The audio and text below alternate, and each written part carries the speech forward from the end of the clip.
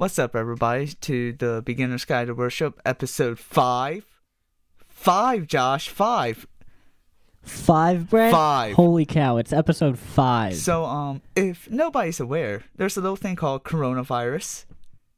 And Love the Rona. so, guess what, everybody? Special treat. The guests are Josh and I today. Wow. Yours truly.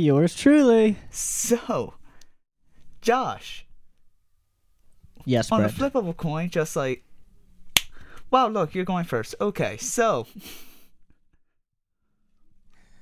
I know you're in UBF worship because you plug it every single week. Yes, sir. EP coming out soon. What exactly is your job on UBF worship? So I'm one of the techs. We have one other tech. His name is Ethan Hoffman. He's a fantastic tech. What a swell guy. So, yeah, he really is. He is. He's absolutely wonderful to work with. We have a blast during rehearsals and everything.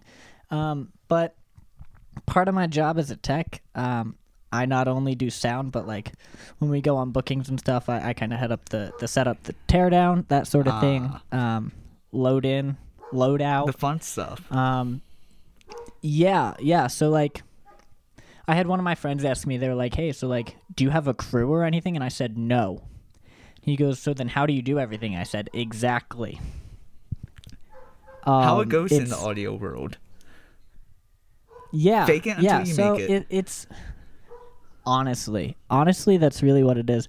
And it's a lot of heavy lifting. It's a lot of moving cases, which it's not my favorite.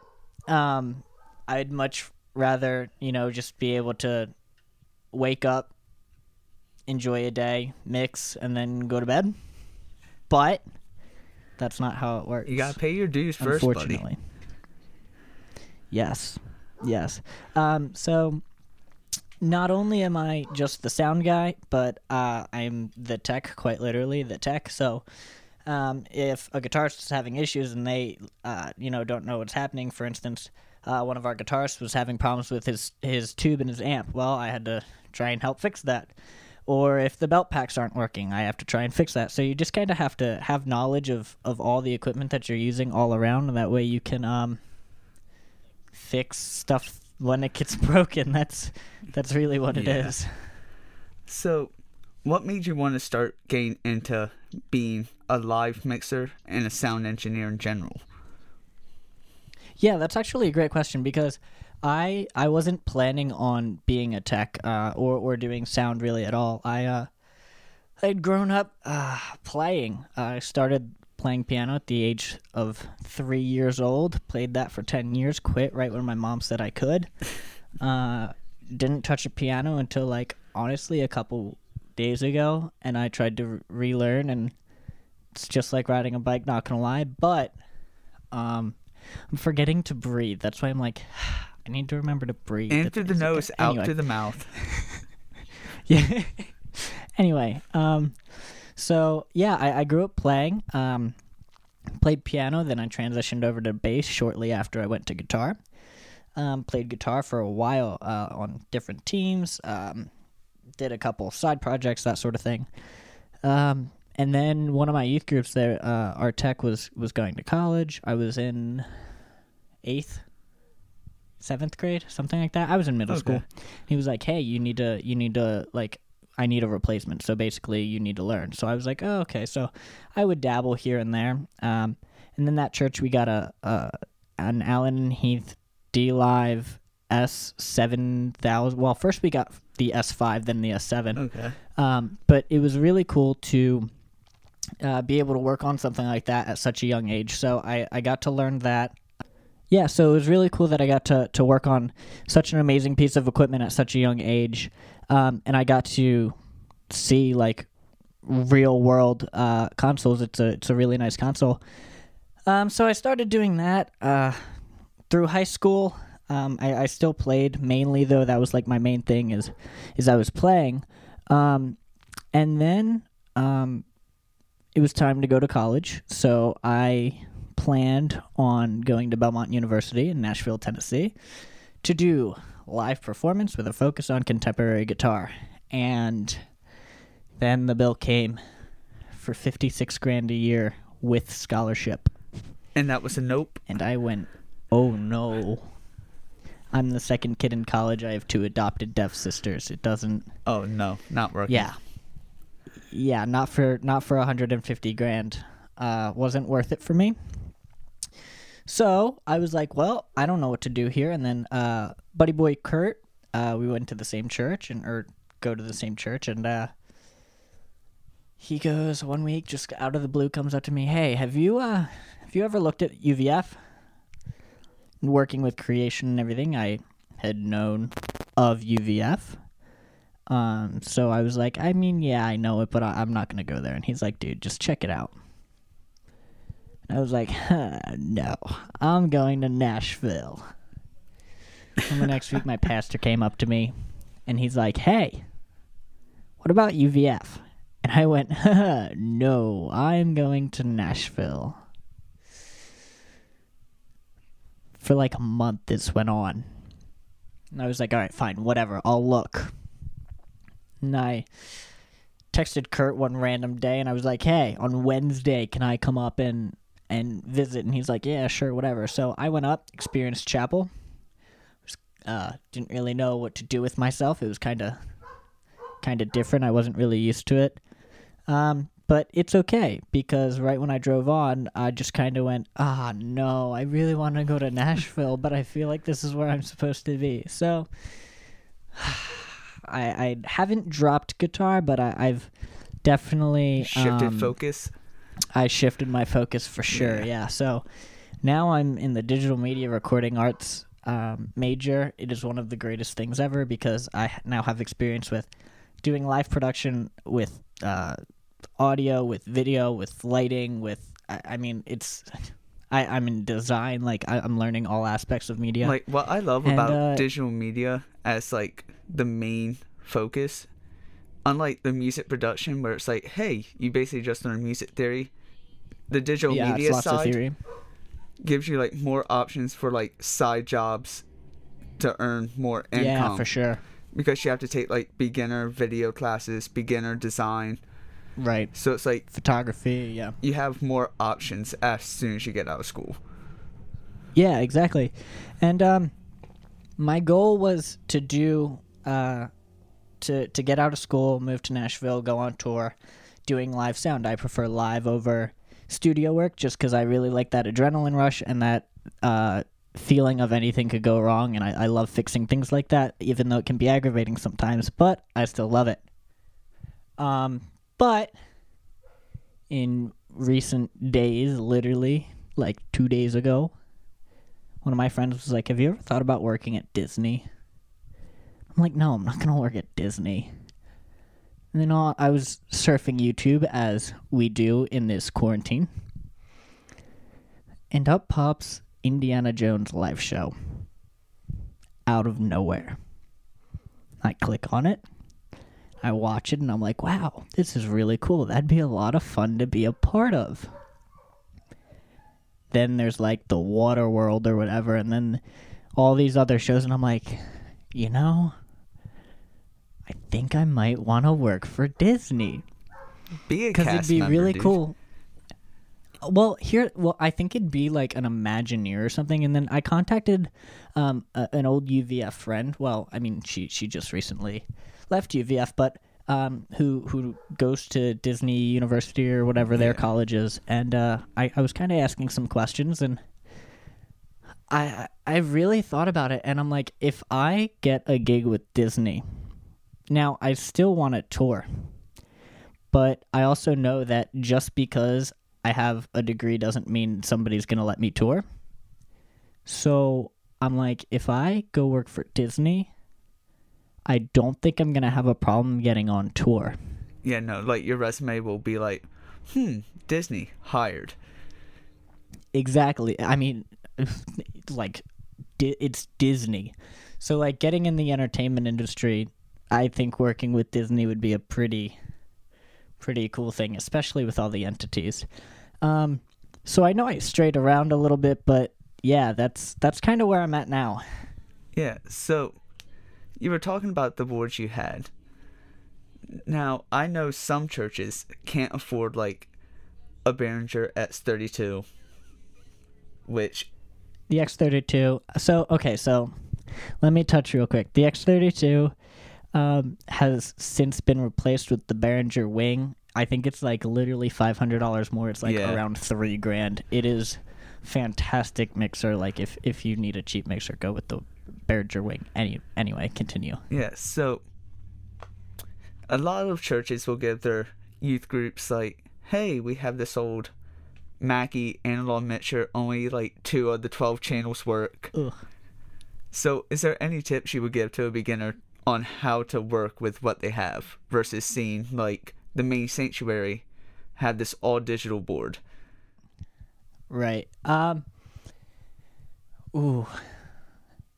If only 2 of the 12 channels work? No, that was just, like, exaggeration. Like, okay. The sanctuary will always give the youth, like, hey, we have this very old thing. This old piece of junk, yeah.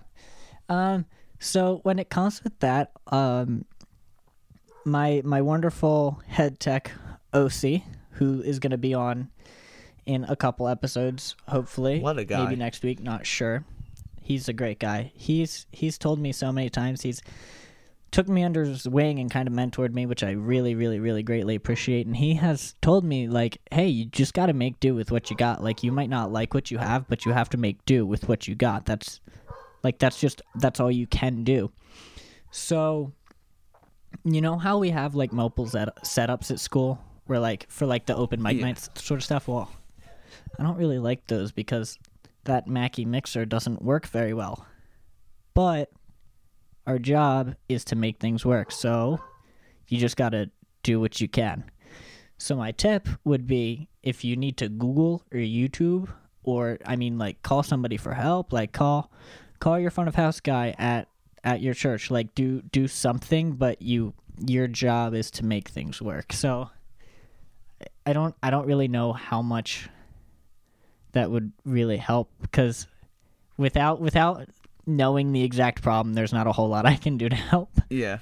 It was mainly just like to be like, hey, just because the church sanctuary has like the best digital board and you get stuck with this old analog, just make it work.